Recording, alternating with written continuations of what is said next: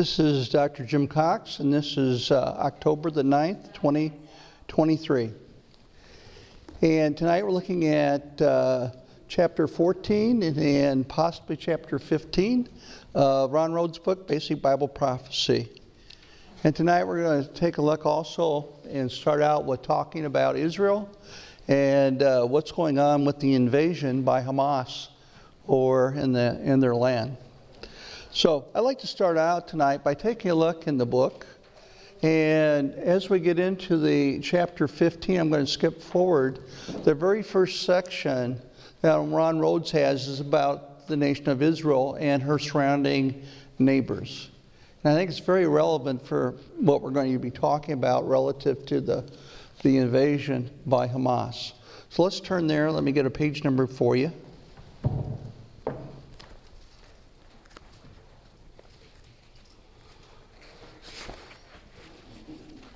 Okay, that would be on page 15. Oh, excuse me, 173. Chapter 15, page 173. And I'll read the introduction to the chapter when we formally get to there, but I'm going to skip over to the next page, which is page 174. And he's got titled The Centrality of Israel. And I think it's a good introduction to what we're going to be talking about here. So if you have your book, you can read along. If you don't have your book, just listen up and I'll read some of this here. It says, Israel is a mere 8,000 square miles. It is minuscule compared to the overall 5 million square miles of Arab real estate that surrounds her. Today, Muslim extremists say that their goal is to destroy the great Satan and the lesser Satan, meaning the United States and Israel. They boast that soon we will have a United States free and Israel free world. Some Muslim extremists have said quite pointedly that they want to wipe Israel off the map. With Israel being so geographically small, a Muslim territories being so geographically large, one can easily understand the existential threat that exists today against Israel. A number of Islamic organizations pose a threat against Israel. Hezbollah, for example, is a Lebanese umbrella organization of radical Islamic Shiites who hate Israel. They advocate the establishment of Shiite Islamic rule in Lebanon and the liberation of all occupied Arab lands, including Jerusalem. Hezbollah has been relentless in vowing to destroy Israel. Iran has continuously provided financial backing to Hezbollah, amounting to hundreds of millions of dollars. Sound like we're reading the news, right? Exactly. Another example is Hamas, an organization that says that negotiations with Israelis are a waste of time because the Arabs and Israelis cannot coexist. The military wing of the organization has committed countless terrorist attacks and atrocities against Israel, including hundreds of suicide bombings. Hamas has received funding from Iran, Saudi Arabia, the Gulf states, United Arab Emirates, Syria, and Iraq. Iran's supreme leader, Ayatollah Khamenei, claims that Iran has a major role to play in the destruction of Israel, and for that reason must obtain the strongest weapons possible. Khamenei has promised that Israel will not survive the next 25 years. With that threat in mind, it is sobering to realize that Iran is seeking to develop nuclear weapons and obtain missiles capable of delivering nuclear payloads. Such circumstances are not a surprise to those familiar with biblical prophecy. Scripture tells us that Israel will increasingly be a sore spot in the world and in the end times. In Zechariah 12:2, God prophetically affirms, I will make Jerusalem like an intoxicating drink that makes the nearby nations stagger when they send their armies to besiege Jerusalem and Judah. The ESV translates it, behold, I am about to make Jerusalem a cup of staggering to all the surrounding peoples. The NIV puts it, I'm going to make Jerusalem a cup that sends all the surrounding peoples reeling. If there's one thing this verse tells us, is that even though Israel is small, the end times turmoil generated by the nation will affect many larger nations. The nations that surround Israel are Islamic. They are brutally anti-Semitic. We may expect plenty of reeling in the years to come. And I'm going to stop there, and we'll get into some of this other thing here. But what I'd like to do first of all is take a look at the scriptures and the relationship that God has with Israel. And so we're going to, if you take handout number 92 here,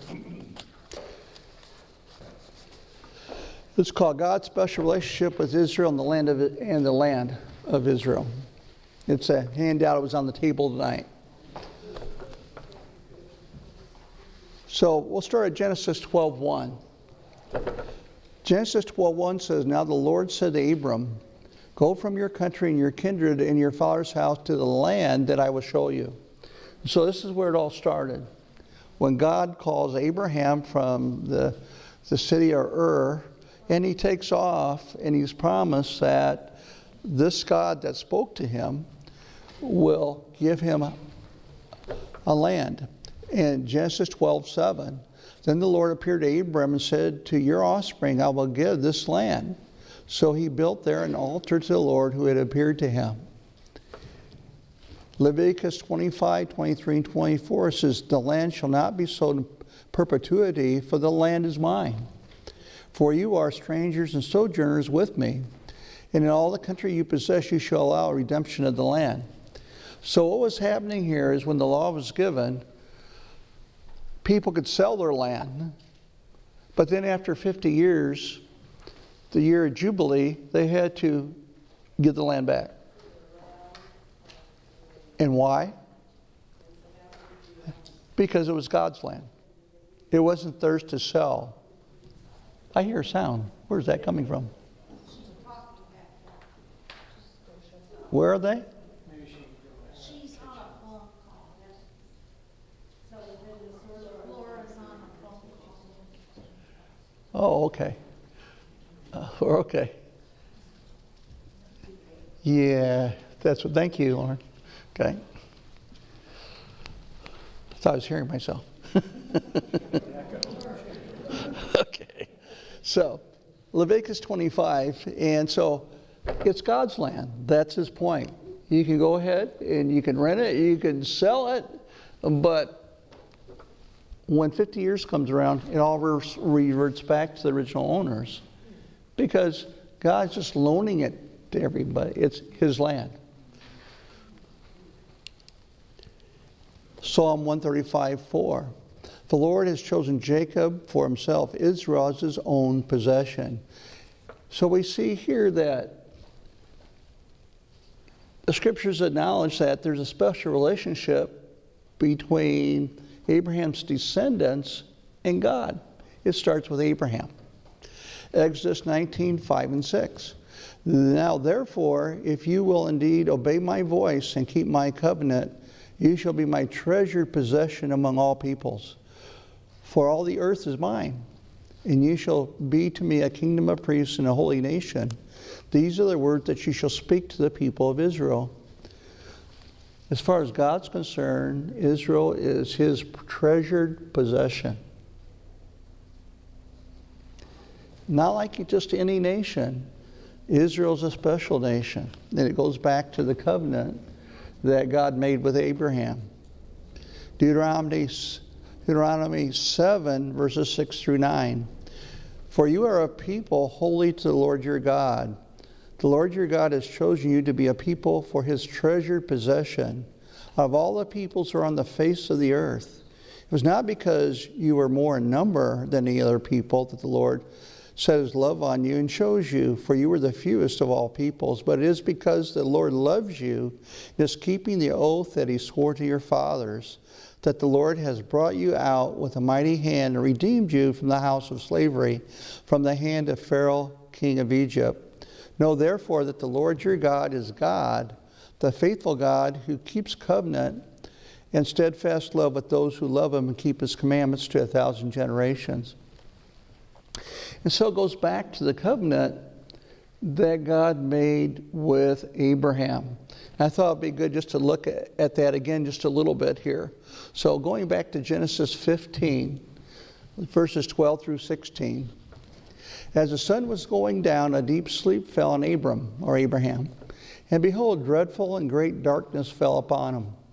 Then the Lord said to Abram, know for certain that your offspring will be sojourners in a land that is not theirs, and will be servants there, and they will be afflicted for 400 years. But I will bring judgment on the nation that they serve, and afterward they shall come out with great possessions. As for yourself, you shall go to your fathers in peace. You shall be buried in a good old age, and they shall come back here in the fourth generation, for the iniquity of the Amorites is not yet complete. And so before Abraham even had one descendant, no sons, God already tells him what's going to happen to his descendants. They're going to go into a strange land for 400 years. They're going to be kept there, and then when they come out, they're going to come out with great possessions. And then they're going to return back to this land, the land that God promised them in the fourth generation. Here, a generation is conceived as 100 years. In the fourth generation, they're going to come back to the land, God says. And this is before, again, Abraham even had a son. God's telling him what the future is going to hold for his descendants. That's pretty mind-blowing, isn't it? He's telling him already, this won't happen for another 500 years, right?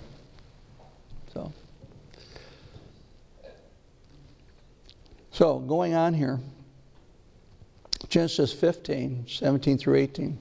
When the sun had gone down and it was dark, behold, a smoking fire pot and a flaming torch passed between the pieces. Remember, when they make a covenant, they take animal and they divide it, put the parts on both sides, and those making the covenant walk through the divided animals. Which means if you break the covenant, then you're going to be the same fate as these animals, right? But what happens? Abraham is put to sleep. Only God goes through and makes the covenant. Which makes this what type of covenant, folks? Thanks, Lauren. An unconditional covenant. In other words, whatever God promises, He's going to do it, regardless of what Abraham or his descendants do. Okay? That's what unconditional means. And so, what does he promise? On that day, the Lord made a covenant with Abram, saying, to your offspring, I give this land from the river of Egypt to the great river Euphrates. Who belongs to that land? Abraham and his descendants. That's who owns the land. Isaiah 49, 14 through 16. Again, this shows, the special relationship between Israel and God. But Zion said, I'm on the next page now, on the backside. But Zion said, Zion is Jerusalem, okay? The Lord has forsaken me, my Lord has forgotten me. And God's response, can a woman forget her nursing child, that she should have no compassion on the son of her womb? Even these may forget, yet I will not forget you. Behold, I have engraved you on the palms of my hands. Your walls are continually before me. God will not forget His people and Jerusalem.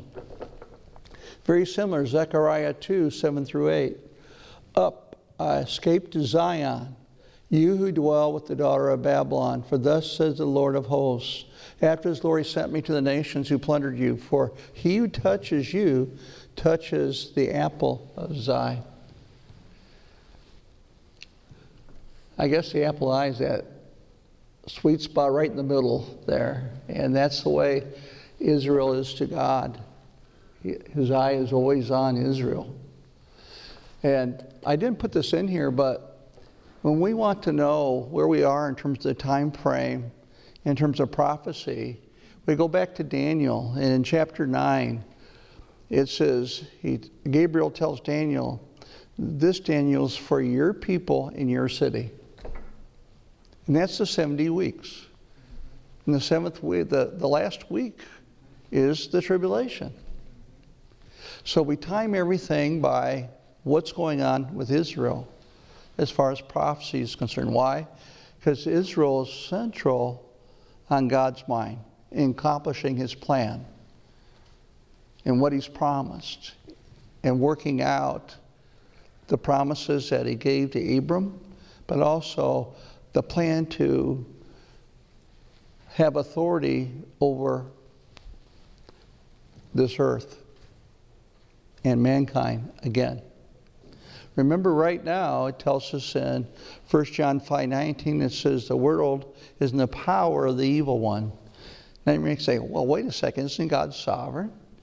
He's allowed Satan for at least a moment in time to have authority over the earth. Remember when Jesus was taken to the tip of the temple and Satan says, I'll give you all these kingdoms, just worship me. That was a true offer, folks. It was a true temptation. So right now, Satan, we looked at this in another handout, but 2 Corinthians 4:4, Satan is called the prince of power of the air. In Ephesians 2:2, he's called the god of this world. In John 14, I think it's around verse 30, it's called the ruler of this world. So we're seeing a plan centered on Israel to bring this under God's immediate authority again when Jesus Christ rules on the throne of David. All right, so going back here. In Jeremiah 31, 35 through 37, I think we referred to this even last time we met. And this is right after God gives the new covenant to Israel. It says, thus says the Lord, who gives the sun for light by day and the fixed order of the moon and the stars for light by night, who stirs up the sea so its waves roar. The Lord of hosts is his name. If this fixed order departs from before me, declares the Lord, then shall the offspring of Israel cease from being a nation before me forever. Thus says the Lord, if the heavens above can be measured and the foundation of the earth below can be explored, then I will cast off the offspring of Israel for all that they have done, declares the Lord. You see how he's using a negative to show a positive here? He's saying, if this fixed order departs from me, that is, the moon and the stars moving in their courses and so forth, then I'll give up on Israel. Well, that's not going to happen. And then he says, if you can measure the whole heavens, the foundations of the earth can be explored. If you can do that, then I'll give up on Israel. Otherwise, I'm not giving up on her. And that's the relationship God has with Israel. That he's not going to allow her to go out of existence and allow her to be destroyed because he has a special relationship with her. Now going further, Ezekiel 5:5 says, thus says the Lord God, this is Jerusalem, I have set her in the center of the nations with countries all around her. When God looks at the center of the world, it's Jerusalem. And even further here, we see in Ezekiel 36:5, therefore, thus says the Lord God, surely I have spoken in my hot jealousy against the rest of the nations, against all Edom, who gave my land to themselves as a possession with wholehearted joy and utter contempt, they might make its pasture lands a prey. Again, he's referring to this land as his land. And then in Ezekiel 38, again he refers to where he's placed Israel here. And say, I will go up against the land of unwalled villages. I will fall upon the quiet people who dwell securely. He's talking about the invasion by Russia here, which we're going to talk about again. I don't know if we'll get to it tonight, but your author deals with it again in chapter 15, so we'll address it. But it says, all of them dwelling without walls and having no bars or gates, to seize, spoil, and carry off plunder, to turn your hand against the waste places that are now inhabited, and the people who are gathered from the nations who have acquired livestock and goods, who dwell at the center of the earth. Those people, or Israel, is dwelling at the center of the earth.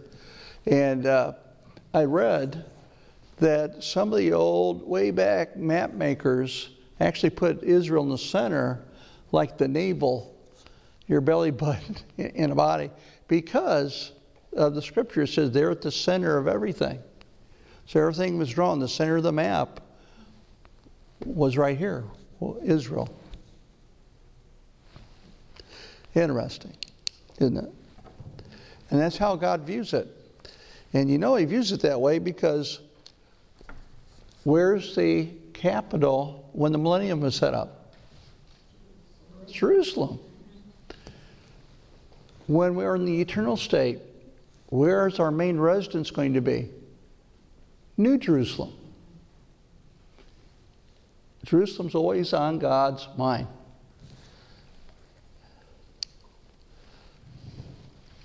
Ezekiel 38:16.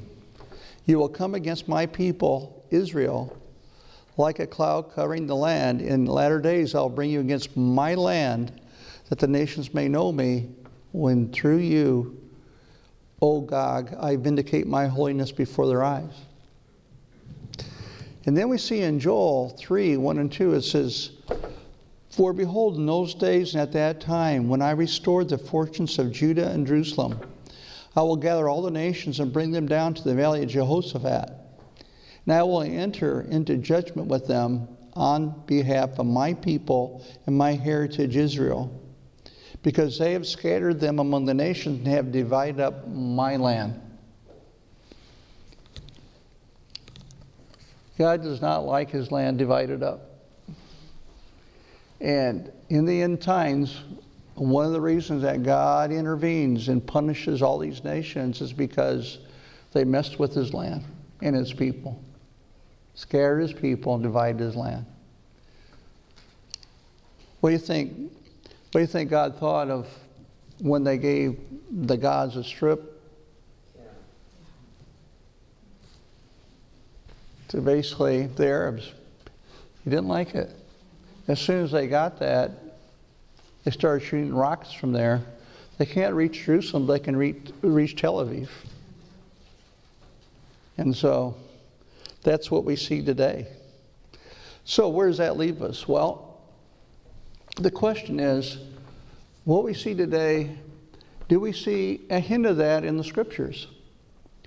And when we talked about this before, people looked in the scriptures and they said, well, here are the wars that we know we have.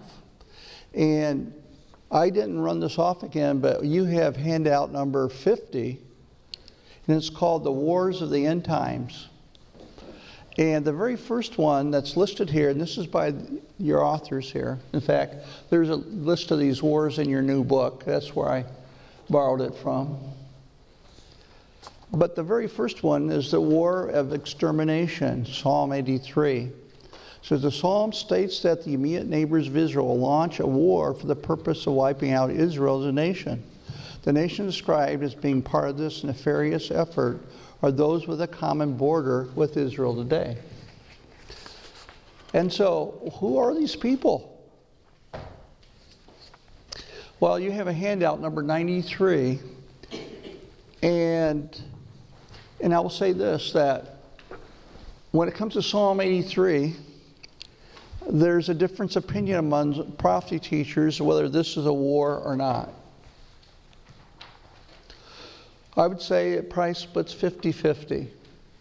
From what I've seen written, about half prophecy teachers would say, yes, this is a war on the horizon, and it's probably going to occur before the Ezekiel 38 and 39 war, when Russia invades with Iran and some other nations, Muslim nations. And one reason they reason that is that it was strange. When you look at the Ezekiel 38 and 39 war, these nations that are going to invade Israel are not the nations that have a boundary with Israel. They're nations farther out.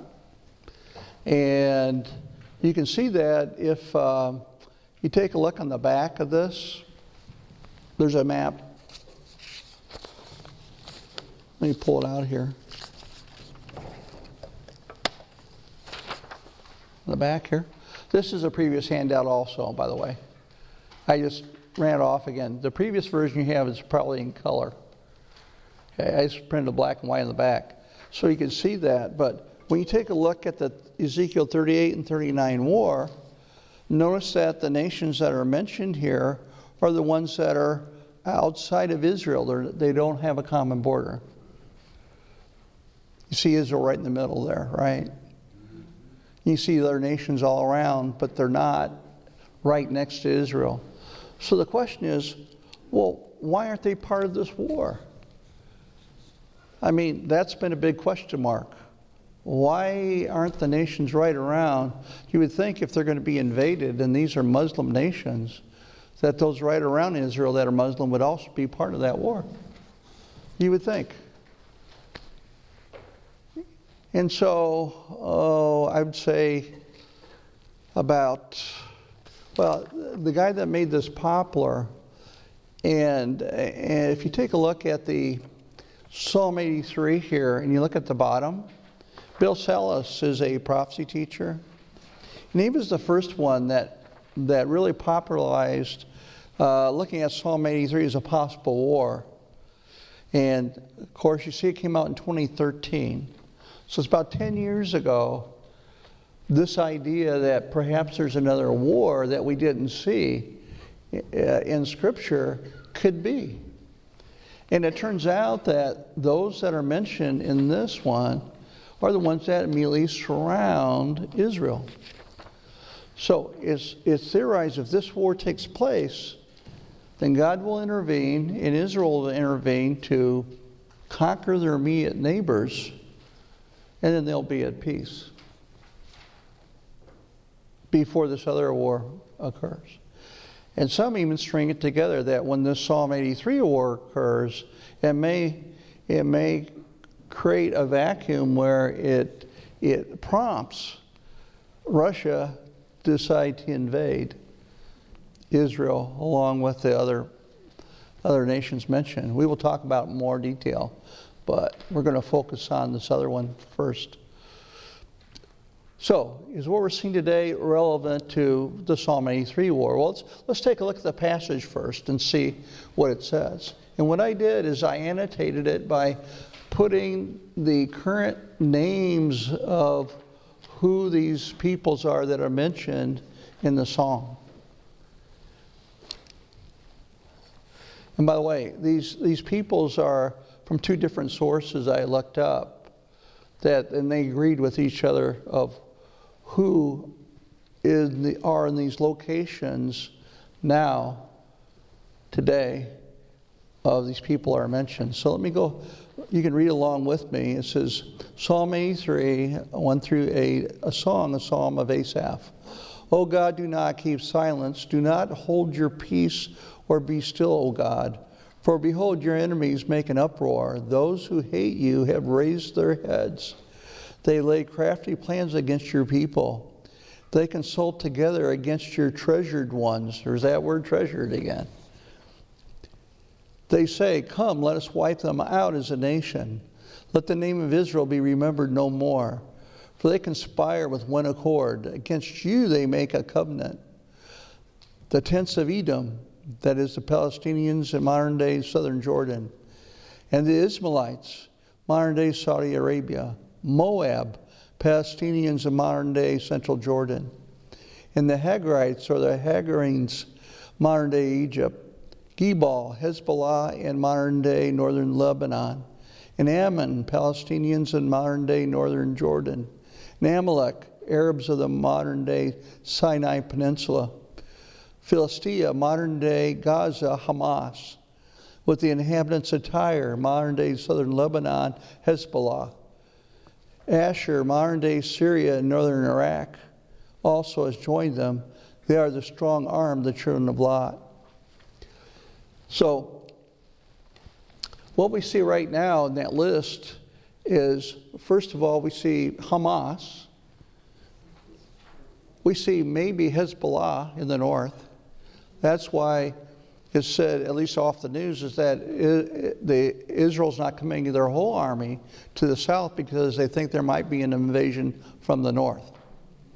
And certainly the Palestinians are terrorists, those that live right around them in Jordan. They're probably involved with this conflict as well. Now, the one that doesn't seem to make sense is Saudi Arabia, because they're going through those Abraham Accords at this point. And so that doesn't seem quite to fit. But the real question is, will this escalate to be the Psalm 83 war? That's the question. And listening to a couple of people on TV that seem to be in the know, they think there's a real good possibility this could escalate. That other factions around Israel could join the Hamas in trying to destroy Israel. Hezbollah being one of them. So, is this the Psalm 83 war? Well, it's moving that direction. It sure looks like the right players are involved, with the exception of Saudi Arabia at this point. We don't know. We can't know 100%. But it's interesting how things are lining up still the way the Scripture tells us they are. Now, that said, and by the way, you have the other map here where you can see the different countries that we mentioned. This one.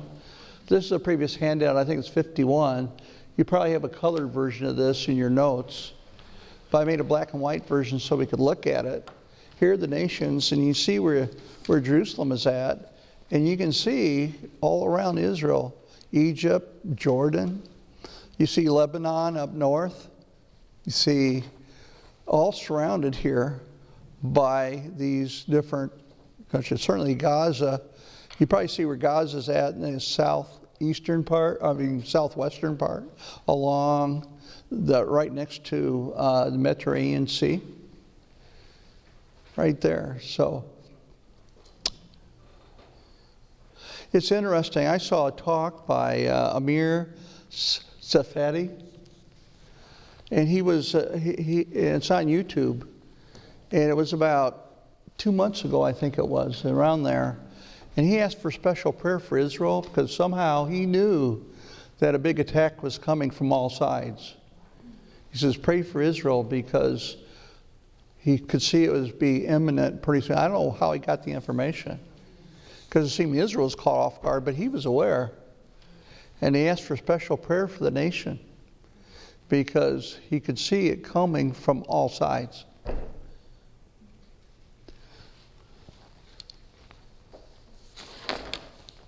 Any questions on what we covered so far? Yes, Paul, go ahead. I noticed Iran is not included. What's your thoughts about Iran? Are they Sure. Are they the conduit of money? Yeah.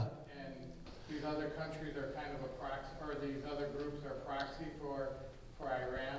Yes, I think the question is, what role does Iran have to play with all these? And in the I think in the video I saw of Amir talking, and from other people said that Iran has funded these terrorists for a long time. It's not just currently they're funding them. All these terrorist activities have been going on for years, has been funded by Iran. Now, I probably should say this, and that we've talked about this already. You have a handout, in fact, of all the ways that Satan has tried to stop God's plan. And this is just another attempt of Satan trying to destroy Israel. And Satan knows that if he can destroy Israel, then God's plan cannot be completed. And God's not going to let that happen, folks. Not going to let that happen. And it's interesting that when you look back in Daniel, and Daniel prayed, that he would get insight about what God had in store for his people. It took 3 weeks for the angel to get to Daniel. And he says, I had to fight the prince of Persia. In fact, the archangel Michael was called in to allow Gabriel to pass through. And who's Persia? Iran. And it tells me that these nations have, it looks like, an angel in charge to supervise Satan's plan that's going on. There's a spiritual battle going on that we can't see. The clearest indication I have of that is read chapter 10 of Daniel. Chapter 10 of Daniel, see what's going on in the battle there. And I don't doubt that this is satanically inspired. In fact, any false religion is satanically inspired. It's not surprising that the Islamic religion is a violent religion. If you take the Quran, the solution for an unbeliever, if they do not conform, is death. I could give you the verses out of the Quran that indicates that. And so it's not surprised that Iran is supporting all these terrorist organizations. You know, John 10:10 says, a thief cometh to kill, steal, and destroy. And Jesus is talking about Satan there. And he says, but I came that you might have life and have it abundantly. And so we see that Satan's nature is to kill and destroy. And that's what these peoples are doing. And what gets me, I guess, is I see all these demonstrations going on opposing Israel. Even in New York, you see them out there. And again, that's just another ploy by Satan to get public sentiment against Israel. It fits in right into the anti-Semitic views that are in this country. So, go ahead, Jan. Question. They've been talking on all the news that this was a total shock and surprise to Israel. It appears that was a surprise to Israel, which is really surprising, right? Yeah. Pardon? It is surprising that it seems like they got caught off guard somewhat. Not only Israel, the United States had no inkling. Well, the United States seems, I think Israel even has better intelligence than the United States does. Why do you think that is? I mean, why? Well, you know, that's why I said I can't figure this out, because Amir, I saw this on YouTube at least a couple of months ago. He asked for prayer, that something was going to go on, and there was going to be an invasion of Israel from all sides, and he knew that a couple of months ago. I think you can probably find it on there if you search for him on YouTube and see his talk that he gave. And I don't know why he would know that. And people, they say that Egypt